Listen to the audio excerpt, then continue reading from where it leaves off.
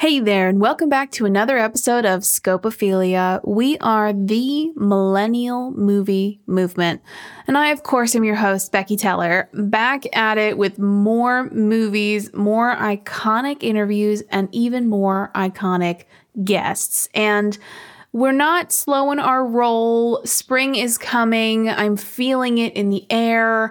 You look great. I feel great. I mean, let's just keep talking about movies. It is what is keeping me going through the last few cold days of this year, it feels like. I mean, you never know in New Jersey. We might get a snowstorm at any time, but it does feel like the sun is getting warmer. And I'm prattling on about the weather for some reason. So instead, I'll talk about this week's episode, which was so much fun. And as a huge lover of drag queens and the drag scene, and of course, RuPaul's Drag Race, I love a good drag show. I jumped at the opportunity to speak with our guest today, who is the one and only iconic Sherry Vine. And not only are we talking with an iconic drag legend, we're also talking about Tarantino. We are talking about Kill Bill, which is probably my favorite Tarantino film, if I'm being honest with myself.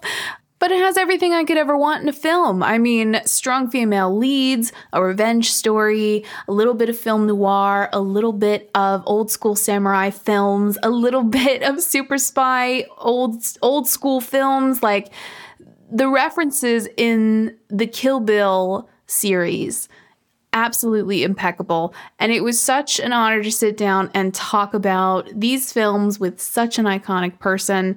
So without further ado, I will stop talking and just let you guys enjoy it and get into it. So without further ado, my interview with Sherry Vine about her favorite film, Kill Bill. Enjoy! Scopophilia. It's the newest thing to hit the market. Defined as deriving aesthetic pleasure from looking at something, it's the new craze sweeping the nation. Taken in large doses, side effects can include an addictive nature to have more film content. If this increase occurs, consult no one and keep listening.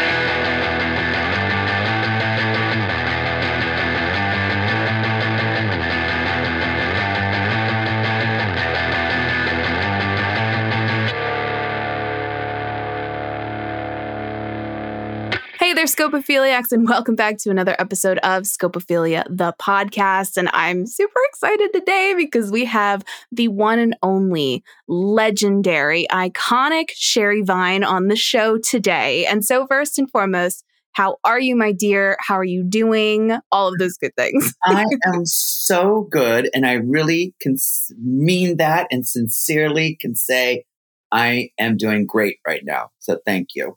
Amazing. Well, I love to hear that. And so I'm a huge fan, of course.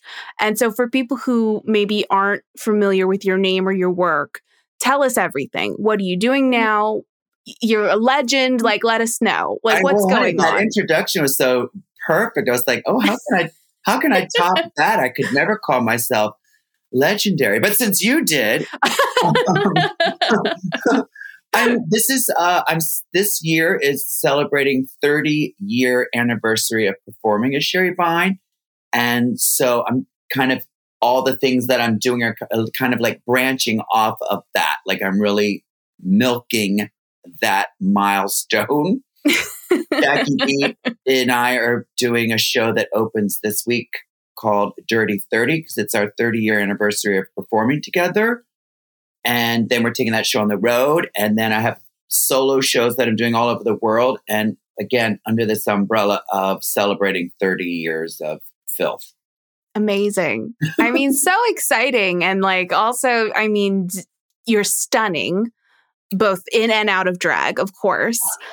And so, I mean, you're very kind to say that right now, but we'll pretend that I'm all dolled up. I mean it. I mean, you're stunning, and I'm such a fan of your work, and I keep tabs on you on the internet, which is always really fun. And with COVID, has that kind of been like an interesting transition for you? Because I know it's kind of a new world that we're living in now. Well, yeah, I mean, I do think that I'm like an animal in a way that I can adapt and evolve quickly. Mm-hmm. And even before the pandemic, I feel like I've had an eye on how I can evolve technically and, keep up with Instagram and TikTok, all these things, you know what I mean? That I'm like, oh, the kids are doing TikTok. But I do put energy and time into staying current with all of that. And then at the same time, I think like with COVID, like by the end of March 2020, I had ordered lights, sound equipment, microphone, green screen, all that shit on Amazon and transformed the living room into a studio. I was like, okay, we're doing shows inside. Oh, Let's do it. wow. Yeah. And so it's like, okay. And I was very lucky to get through the pandemic in more ways than one, physically, emotionally, financially, all of that. No, cannot complain at all. Right. And now it's again evolving and just adapting. I mean, yes, is it a pain in the ass to wear a mask to fly to Europe? Yeah, totally. Right. But whatever, everyone has to do it. So shut up and get over it and put your mask on. And then there's just like new rules. I did a tour in October and November opening for Bianca Del Rio. And it was like the meet and greet. We used to be all huggy and come on, get in between us and all of this. Right. Nope. You stand over there on that X and we're on this X 6 feet away. Whatever. That's just the way it is. Yeah. So I don't really lose a lot of time or energy on things that I can't control. That's fair. That's wise advice, first and foremost. Well, I'm so glad that, the adjustment has been good because I know everybody's been going through it for sure. And so I got, a message from my team saying, hey, Sherry Vine is interested. Do you want to book it? And I was like, 100% I do. Absolutely. And I was like, what do they want to talk about? Like, I never know what it could be. And you picked one of my all-time favorites, which is Kill Bill. Yay! Which I absolutely love. I'm sure that most people would think like, oh, okay, a gay man of a certain age, it's going to say beaches. They're all about me. And I love all of that. But I'm a total action movie kind of Marvel geek nerd. Like, and people are like, what's one thing that people would be surprised about? I'm like, I am that person that goes to see the Avengers on Thursday night before the opening. You know what I mean? Alone. Yeah. Like total geek. But Kill Bill is my favorite movie. The movie that I would take to an island. Like I love that. Like you get one movie, Kill Bill. And it's so good. And like, I always it's not one that I think to watch over and over and over again, but every year and a half, I pop it on and I just forget how beautiful it is and how interesting it is. And it's so good. There's so much about it that I love. I mean, I can watch, and I do, I know it's in Kill Bill too, but the scene between Uma Thurman and Daryl Hannah in that trailer, I can rewind it and watch it 10 times in a row. So I'm just like, it's so good. And it's like, how do they do that? And it's like, it's just so nitty gritty, but violence doesn't turn me on. I think it's the way that he films and shoots these very violent scenes. It'll cut, all of a sudden it's animated. All of a sudden it's black and white. And then the color comes back on. And it's like, I just love his art direction. Yeah. And then the script to me is without flaw. It's just like this revenge script. And there's no other little stories. It's just literally blinders on. This is what this movie is about. And so I think I like his movies a lot. I'm a big Tarantino fan, but I think this is, to me, his best. In terms of the script and shooting and everything. Yeah. Yeah, I can agree with that for sure. And so, I mean, for people who've been living under a rock and haven't seen Kill Bill, what would you say is kind of like the shortest, brass tack synopsis you could give, about the movie? It is just from a roller coaster that from the minute it starts, you're on this roller coaster ride, and it's just like I said, clear, one direction revenge.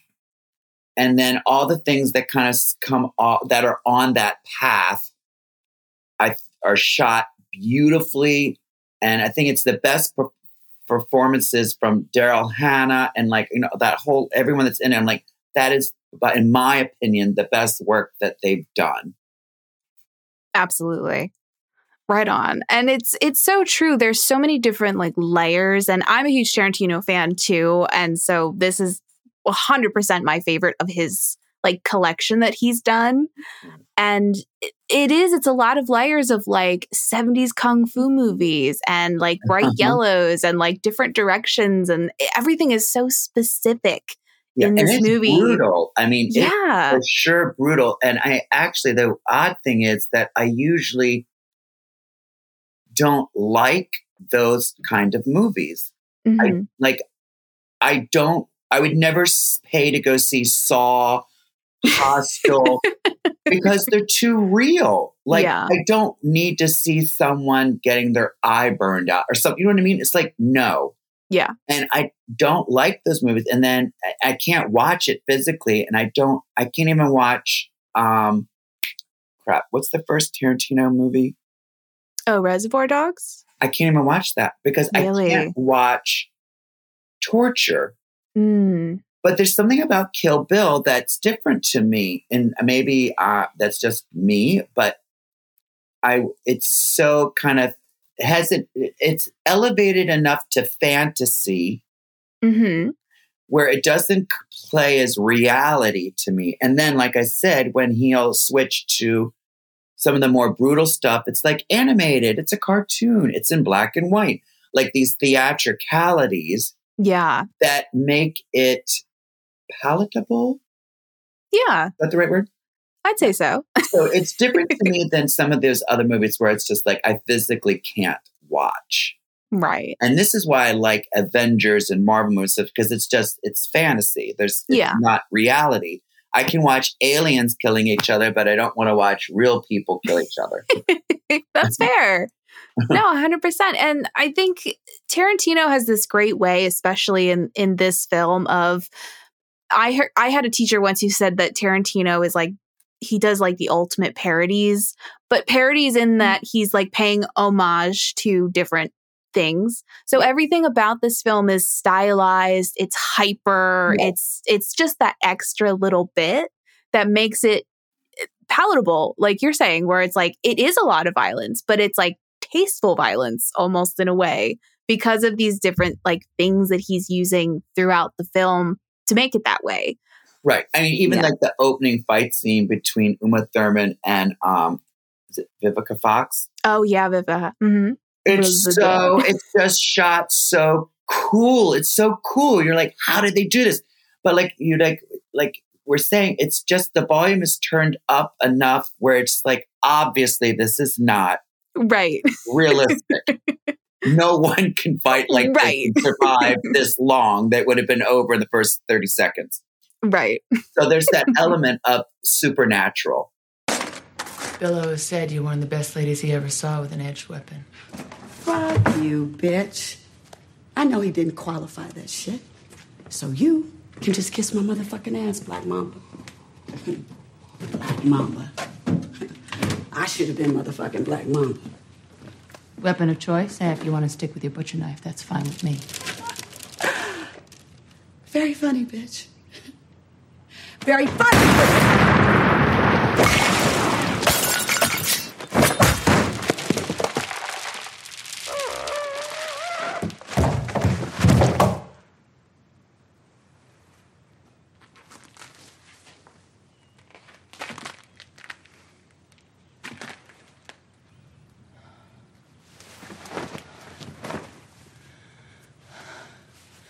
It's not my intention to do this in front of you. For that, I'm sorry. But you can take my word for it. Your mother had it coming. Well, and I was watching that fight scene today, and I was like, this woman has the most amount of glass objects in her house that I've ever seen in my life. Exactly. Yes. Yeah. But it's that extra little thing of like, that's always like, there's always at least one glass table in an action movie that breaks. Of course. But for her, it's the table, like one of the chairs, the bookshelf, like bookshelf, right. Everything is glass in that house. Yeah. And then in the kitchen, the coffee mug, the cereal bowl. It's like, yeah. Yeah. Lots of glass. So good. But it's kind of super. Yeah. It's almost supernatural. And and the acting, the performances, everything about it is so right on that it just works. And I don't find myself going like, as much as oh my God, this is so cool. And I think like, how fun would it be to do that? Like, I would love to have been in that movie. Absolutely. Well, and nothing ever feels like forced. Like everything feels very natural, even though it is at like 20 out of 10 at all times. Right. It's just very interesting how everything's put together. Yeah. And nothing is, I mean, that scene in Japan, when she's going after Lucy Liu, where there's a cast of 5,000. It's just like, it's shot so, it's like a ballet. It's just shot so beautifully. And the girl at the Go-Go. Mm-hmm. Like, come on. It's like, there's nothing realistic about that, but it's it's so good.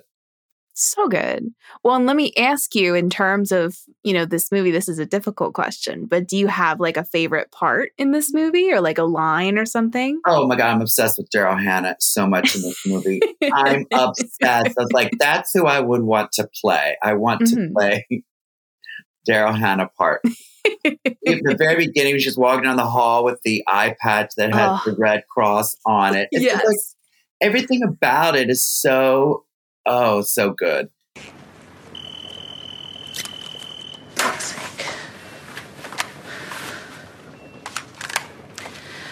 Hello, Bill. What's her condition?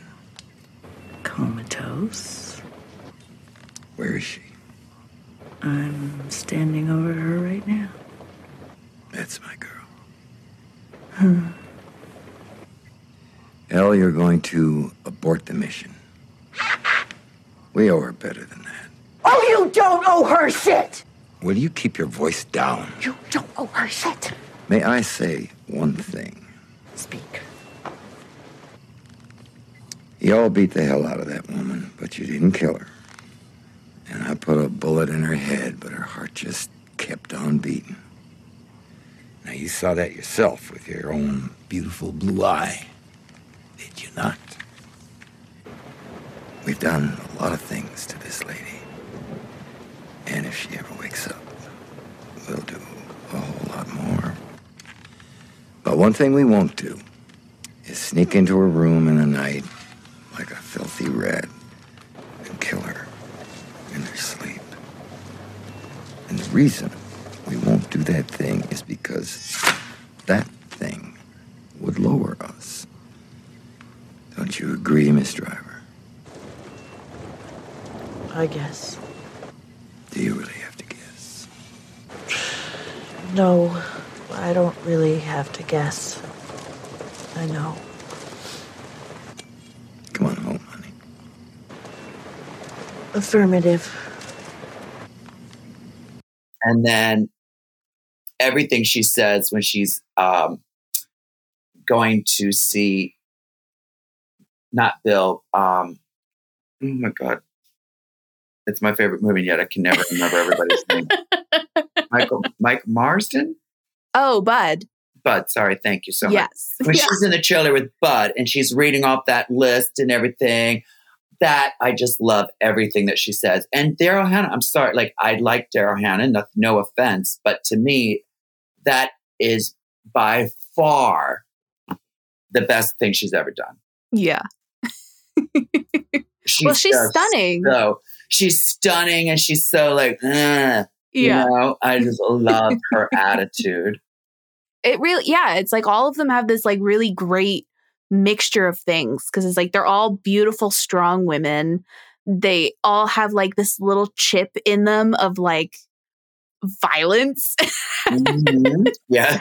It just makes them so compelling to watch. And like from the second you see Daryl Hannah on the screen, she has that eye patch and you're like, that is a story that I want to know about. Just walking down the hallway whistling. I'm like, I want to play that part so bad. That would have been so much fun. And I also kind of like how in the script you of course are rooting for Uma Thurman, but she's not a good person.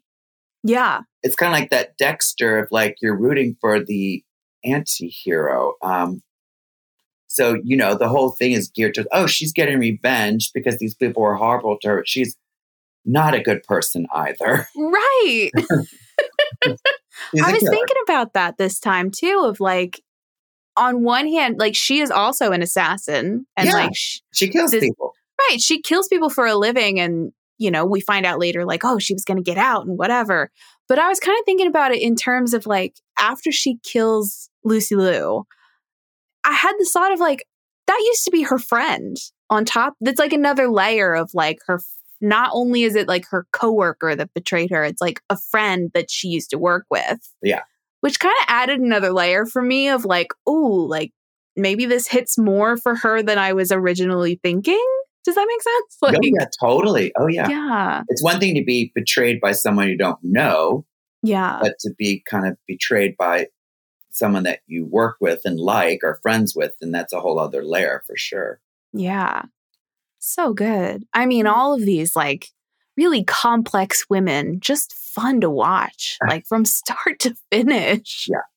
I really would have loved to have seen. I'd like to know how long it took to just like film one of those fight scenes. Well, I know that the big like fight scene in Japan took like 8 weeks, which was like the same amount of time it took to do like all of Pulp Fiction. Right. That makes sense. That would make sense because it's just so choreographed and over the top. And and all those different elements of like, it goes to white and like, that's a reference to like, you couldn't show all that blood on TV. So you make it black and white and suddenly you're allowed to show all of that blood on TV. Yeah. Right. Yes. So good. Just unbelievable. I love all of it. The music in that scene, the band playing, and it's just so good. Absolutely. Well, and that there's so many, looking back on it now that he's made, he has his style now, like we all know it. Yes. But even looking back on those things of like the long shot that he does while they're in the restaurant and from the top to the bottom, back to the top, back to the bottom, like all of those little key elements that like we know now is like classic Tarantino is just kind of fun to see it as like an afterthought almost in this context. Yeah. I went back and watched, I hadn't seen it in years and years and years. And I just recently watched Foxy Brown. Oh, with Pam Grier. Yes. Bridget Fonda, De Niro, Samuel Jackson. So good. It's another one. It's like, it's so good. I love his style. Yeah. Well, and it just goes back to that, like, everything is very stylized and specific, that it just kind of hooks you, like, right from the get-go. Because, I mean, even if you're looking at Hateful Eight, which is a little more modern, it starts off with 10 minutes of a pan. Right. 10 minutes. And it's like, you're just at the edge of your seat, like, what's going to happen next? Like, the pan has to cut. And then it really doesn't. It just kind of, like, shifts focus and you're in it of, like, this is the story now. And it's Tarantino, what are you doing? Like I said, there's some that I like more than others. There's some that I've seen. I'm like, okay, I probably don't need to see that again. But right. Kill Bill is always satisfying. Always. And like whenever it's on TV, it's like you got to stop and like watch. Like, what part are you at? Like, let's just watch the rest of it wherever it's starting from. I don't think I've ever watched it on regular TV except be like, oh, it's going to be all cut up. Oh yeah. Mm-hmm. But like I was telling you before we started that I think Volume 1 is on Netflix, but not Volume 2, and so I did watch Volume 1 again recently. Yeah. For like the 1,000th time. As you should. As you should. So let me ask you, because this film does have a lot to do with like revenge and betrayal and kung fu, all of that good stuff. Have you ever had a moment in your life where you were like, wanted to get back at somebody to like that extent? Maybe not that extent, but like you had a moment of like betrayal and you were like concocting a plan. Well, not like that, no. But definitely there's been times when I've felt betrayed. I think that I tend to be more, well, I mean, I've never been betrayed on that level. Someone of course beaten to death. But I mean, when I was in high school and being bullied a lot, I did kind of fantasize about having the powers of Carrie. This, of course, was before Tarantino. But the movie Carrie, I was like, "Ooh, I wish I had those telekinetic powers. I'd make them stop, torturing me." But now, no. I think that if someone, when I have been betrayed or felt betrayed or whatever, I tend to just kind of intellectually say, I don't need this person in my life anymore, and move on. Yeah, like the healthy mentality. I'm not a revenge person. No. Okay, gotcha. That's good and healthy. Like, yes, I think so. I mean, I don't know what it would take. I don't even want to think about that. But I definitely am like, okay, no, move away. Right. That's good. So, like, so in terms of this film, do you have a favorite fight in this film, like in the franchise? Oh, for sure, Daryl Hannah and Uma Thurman. That, I said, I can watch that. If I'm watching the movie, I could rewind it and watch that scene over and over and over. Yeah. And is there anything like specific about it that like that's the one that you gravitate towards too, or? It's just so dirty. I mean, like they're in this dirty, cramped little trailer, and then it's like cigarette butts here and drinks here, and then I think she throws on her face by his nicotine spit. Ugh, yeah. Chew spit, whatever it is. It's disgusting. And then they're in the toilet and it's filthy. It's like everything about it's so like nitty gritty, and they're just like fighting like dirty. Yeah. It's brutal. It's filthy. Yeah. And then it's just like jumping up, pounding her foot with her boot, kicking each other. I mean, it's like, oh my God, it's crazy. Yeah. And that's what I mean, where it gets a little bit, of course, out of the realm of reality. Right. Yeah. Now it's like you watch some of these fights and you're like, there's no way that they're getting up after that, right? Like, no, of course not. And even things like in my mind, I'm like, oh, I got to remember that next time someone's going to try to drown me in the toilet to flush it. As if that's ever going to happen. Right. But, it's those little things you got to pay attention to. Yeah, no, for sure. Just keep that in the back of your mind, just in case. Yeah, no one could. Obviously, I don't think anyone could fight like that, but that's the part. And again, I watch it. It's not just like I'm focusing on, oh, there's two chicks fighting. It's not like that, really. There's this element of, okay, it's Uma Thurman and Daryl Hannah fighting like that. And then what I'm really focused on as a viewer is how the fuck are they doing this? Yeah. Like, where's the cut? How much of it is like, how do they do this kick or whatever? You know what I mean? So like, I'm kind of trying to pick it apart as a quote unquote director, even though I'm not directing, but I'm like looking at it through that lens of like, how are they doing this? Absolutely. Well, and I find myself doing that all the time and like thinking about it this time going through of like the way things cut or the way things don't cut or how close we are, how smooth something is. Right. Like, and I don't do that. I don't pick apart the Avengers because I'm like, this is all green screen or CGI. Right. So I'm not going to pick that apart. I know how they make this happen. It's like 90% post. Right. So, but this is not green screen or CGI. And so that's when I'm like, how are they doing this? Yeah.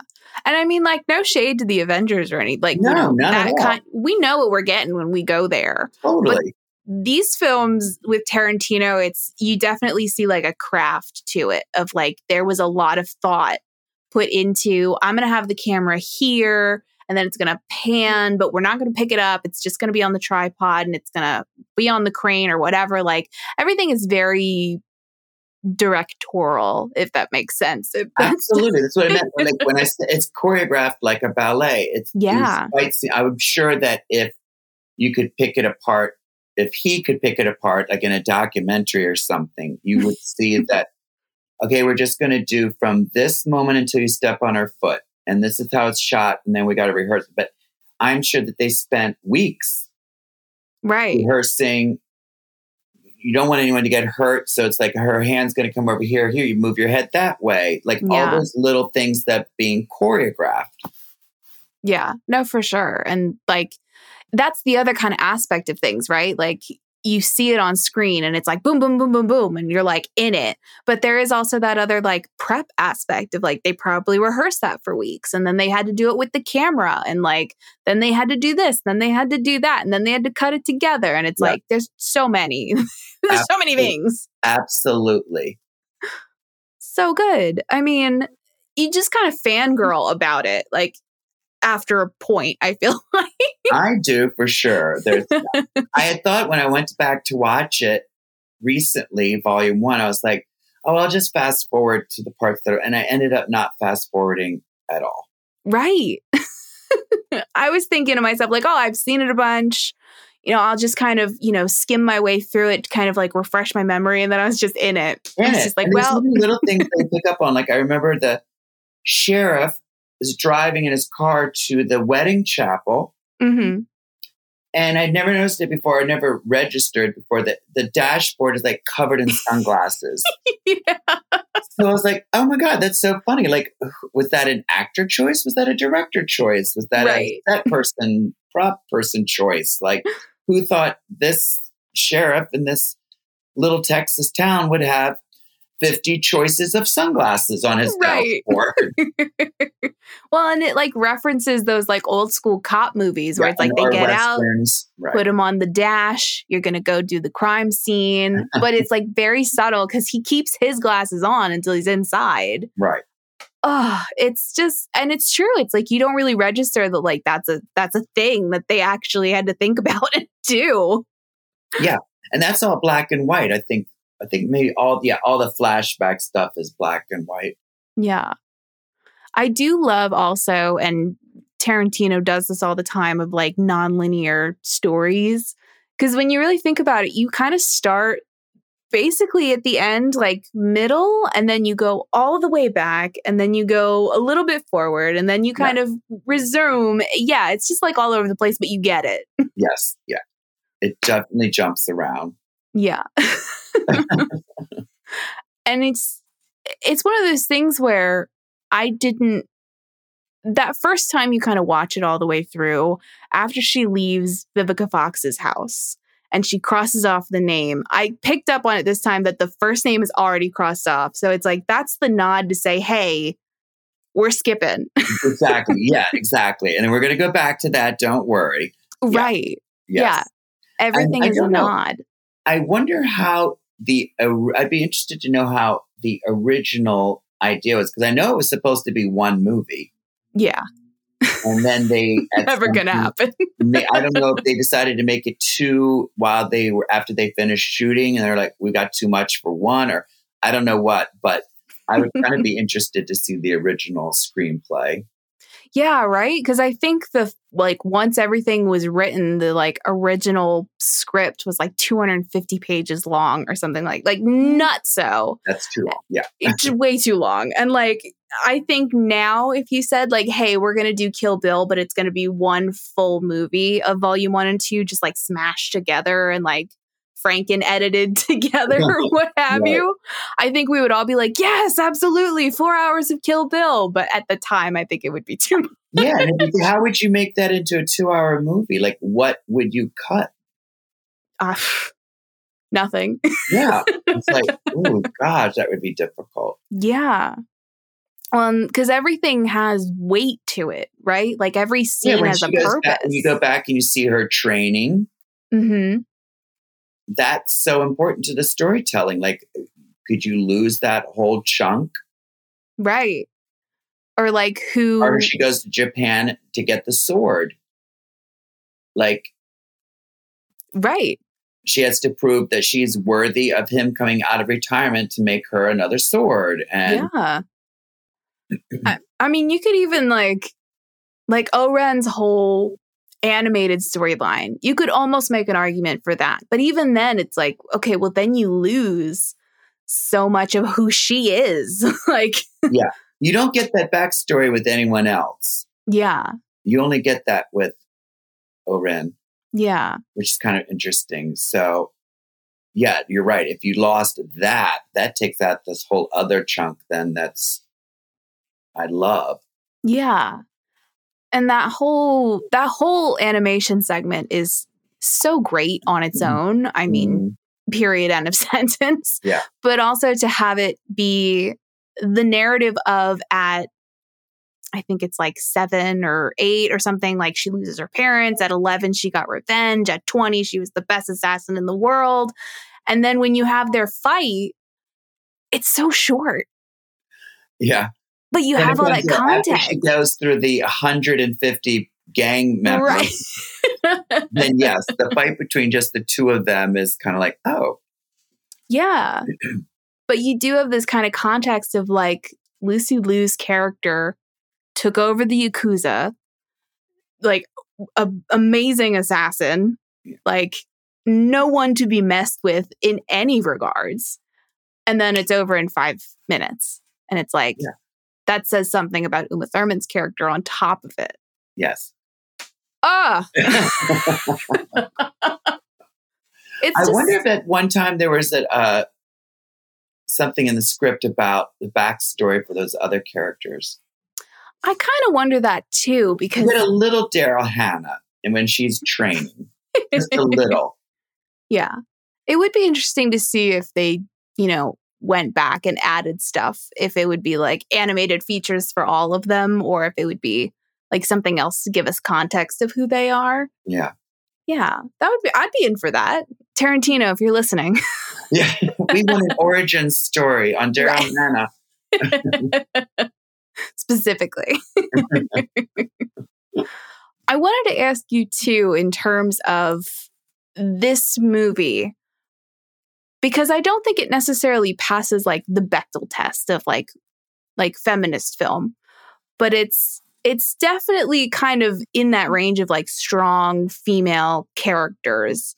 And I was kind of wondering to get your like opinion on that, because the movie is kind of motivated by a man, but also kind of not. Well, yeah, I mean, I would say for sure by a straight man. Yeah. So, yes, I think that is a really good question. I mean, I don't know. I haven't thought about it a lot in terms of the feminist perspective, but I definitely am kind of aware of this is maybe a straight man's interpretation of strong women. Mm-hmm. Does that make sense? Oh, yeah. So without giving it a judgment of whether that's good or bad, I just think that's what it is. Yeah, I'd say so. It would have been a different movie if a woman made it or a gay man. I don't know. Yeah. I mean, it would be interesting to see like what that lens looks like, because I do think all the women in this are written really well. And I think it was because Uma Thurman was also writing with Tarantino, so that kind of helps things. Right. But it is kind of interesting to think of like, I think it's done really well, if I'm being honest, of these women are complex, they're badass, like all of those good plus points. But it is interesting to think of like Tarantino, who's a weird guy as it is. Like, Uh-huh. Yes. yeah, just something to kind of think about in terms No, of, it's a good it's an important question. yeah, And yeah, like I said, I wouldn't put a judgment on it, whether it's good or bad. I have seen other things, movies maybe of the same similar storyline or whatever, where I'm like, oh no, right. there's nothing. This is not a strong woman. This is just like whatever. It's not a feminist thing. And this, it didn't bother me. So I guess you would have to have an opinion of someone who is disagrees, and then have a conversation about, oh, let's see why. Yeah. No, that's fair. And it's a good point of like, I don't think it's a bad thing necessarily, because like I said, I think it's done very tastefully and very well. And because you're right, it could have gone much worse. It could have been so bad. Oh yeah. Yeah. Oh, yeah. Yeah, for sure. I mean, what else can we say about this movie? I mean, the costumes, the sound, the cinematography, it's just like all there for you on a platter. I agree. I think it has everything. Like I said, I've seen it 100 times and I'm always satisfied. Yeah. And I can watch certain scenes over and over and over. Yeah. So then I guess the other dialogue, question. Yeah. Oh, the dialogue. So then out of volume 1 and volume 2, would you say volume 2 is probably the one you lean towards more? Only because of that fight Daryl scene Hannah. between Daryl Hannah. Literally, if you said you can only take one volume, you can't take both to the deserted island, I would take volume 2. Okay. Only because of that. That's fair. But I think it's only fair that I can have both. Yes. Because really it's one big movie. It's just like an intermission. Exactly. I love that. And I mean, it's all there. The dialogue is there. The costumes are there. The sound is there.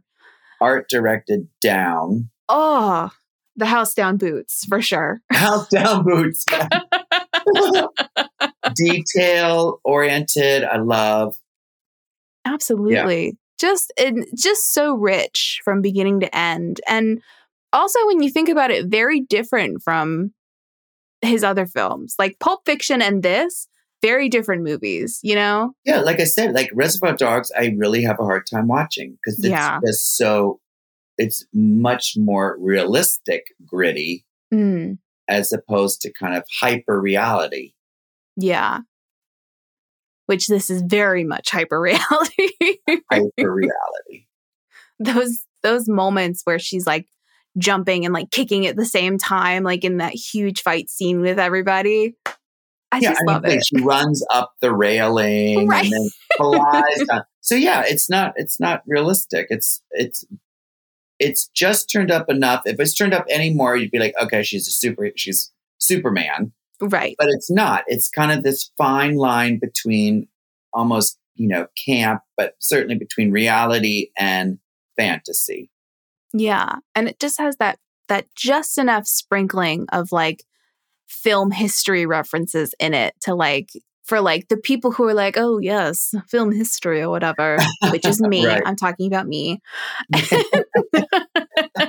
It's just enough for me to be like, oh, I know what that's from. But not enough that like you feel lost in it either of like, oh, I don't relate to this in any way. Right. Yeah. Yes. Oh, yeah. Yeah. Just so good. And there's one actor who plays like several different roles. He's so good. Which one? In Kill Bill. And I certainly can't remember his name because I'm the worst, but he plays like 3 or 4 different characters. It's the same actor. Oh. I think he plays I don't know if he's the head of some cartel or whatever, but when she's in Mexico, I guess, looking for Bill. Yeah. And he's sitting there with a cigarette and he's the one who kind of... Oh. That's the same actor, I think, that plays like the kung fu teacher. Yes. In the I think you're flashback. right. You know what I mean? Yes. And then I think he actually plays a third part, and I can't remember. But I mean, maybe it was the sheriff. I can't remember. But anyway, this actor, there's an actor in there who plays several different characters, and I'm yeah, it's my favorite movie. But Right. those are things that I always forget. Someone will tell me, and then I'll forget. But anyway, he's Of course. phenomenal. But isn't that also like kind of great that you're like, yeah, there's this one guy, and me who's also seen it like several times. I'm like, wait, hold on, hold up, what? They're so different. They're just like, no way. It's like, wow, he's really good. Yeah, and I feel like that's a good movie where like you're still picking up on things like even after you've seen it a million times. Yeah, and the scene in when she goes to find Hanzo. Who makes the swords in Okinawa, I think. Yes. And she's in the sushi bar, and then there's this whole comedy routine between him and the guy that works for him, where they're yelling at each other in Japanese. It's like, who cares that she wants sake in the morning? Get your ass out and get some sake! Right. And it's just like, it's hilarious. And all of a sudden you got Laurel and Hardy right in this movie. So it's like, those are things that I love. Yeah. The pacing is like really great in this movie because it could be like all action all the time, and it's not. You have these like lower points of comedy and like slower, and so good. That whole scene where she's looking at swords is just so elegant. Yeah. Yeah. So elegant. I just love this movie so much. Well, good. I'm glad you do as much as I do. Absolutely. Well, and I was so excited when I got the email that was like, Sherry wants to do Kill Bill. I was like, yes.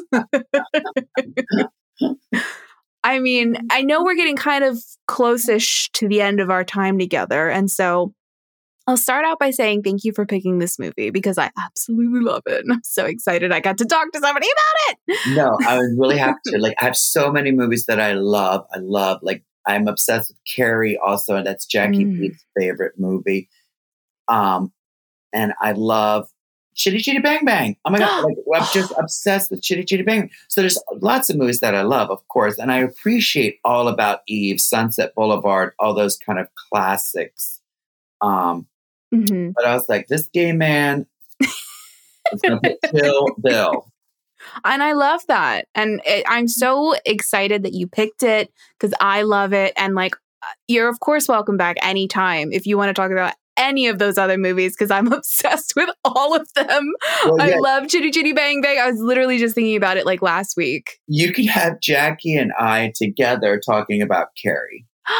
Yes. That's how when we first met 30 years ago, we literally in this little coffee shop started talking and something came up about Carrie and it spiraled into this thing. And we were just like, I think we're best friends. Yeah.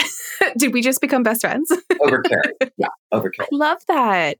I'm booking it now. I'm contacting the team. It's happening. I don't we're doing it for sure. Gorgeous. Because I love Carrie and I'm a huge horror nerd. So I'm in it. Good. So, I mean, first and foremost, thank you for coming on the show. It's been absolutely a delight. And so where can people find you? I know you're in the midst of about doing a million amazing things. So tell us everything we need to know. Well, thank you also. This was super fun for me. It's always nice to kind of be like in the middle of working on something and to get to take a break just to like, it's like my little therapy session. I love it. Oh, good. And, if people just visit sherryvine.com and it has everything that's coming up. And like I said, I'm going to, Jackie and I are doing a new show called Dirty 30, taking that on the road. I have 2 weeks in Puerto Vallarta performing in March. And then I have some stuff on my own. We're doing the Golden Girls Live in LA again in August. And the month of June, I'm opening for Bianca Del Rio in Europe. So super busy, which is hallelujah. I love that. I'm so excited for you, and I will be keeping tabs from my computer since I don't leave my apartment. Well, I'll let you know if I have a show coming up in Philadelphia. Oh, I would love that. We'll have brunch. It'll be wonderful. I'm Gorgeous. so excited. Okay. Well, again, thank you for coming on the show. Like I said, we're already booking your next appearance here at Scopophilia. We're very excited about it and very excited about all of the things you're doing. And happy anniversary. Thank you so much. Another huge thank you to Sherry Vine for coming on the show and talking about her favorite film, Kill Bill. Now, I know normally on the show we only do one film, but I couldn't resist talking about the whole thing as a full 4.5 hour picture. And sitting down with Sherry was such a delight and a pleasure. And I cannot wait for her to come back on to the show. Absolutely wonderful. And I think I just saw that she is now in Europe. She's doing shows. She is out there working it. And I am so happy for her. Happy anniversary to her for, 30 years of performing as Sherry Vine, doing drag, creating and performing. Just lots of love to Sherry. And of course, if you liked this show, you do have a couple of options. Of course, we have seasons 1 through 3, as we are on season 4 already, which is absolutely insane to me. But we have all these episodes and content. So if you haven't listened to the rest of the episodes that we have, feel free to do so. And since you're doing that, you might as well rate, review, and subscribe the show because it always helps us out a lot. And don't forget to tell your friends and your family of friends and your friends of family about the show because we love to keep the conversation going and we love talking about movies. So you might as well just, jump in. Additionally, we do have an Instagram page at Scopophilia_podcast where I do most of my updates for the show, as well as anything upcoming that you need to know about. We do also have a TikTok page. I'm working on it, but it is at Scopophilia, the podcast. Sometimes I post silly little videos about running the show, trying to create more content. Don't worry, I will get there eventually. And then lastly, we do also have merchandise for the show. We have hats, we have tote bags, and we have t-shirts. I personally love my merch. I wear it all the time to the grocery store and out and about while I'm doing my daily, everyday things, just to let the world know, hey, I really like movies, and this is the podcast that I listen to / create. But if you would like some merchandise of the show, there is a link for it in the Instagram bio of our show page, or you can head on over to ncpodcasts.com/Scopophilia, and that is our official show website, which has everything you need to know, as well as the link for the merchandise as well. As always, I'm your host, Becky Teller, leading the millennial movie movement here on Scopophilia. And I'll see you all next Friday. Bye.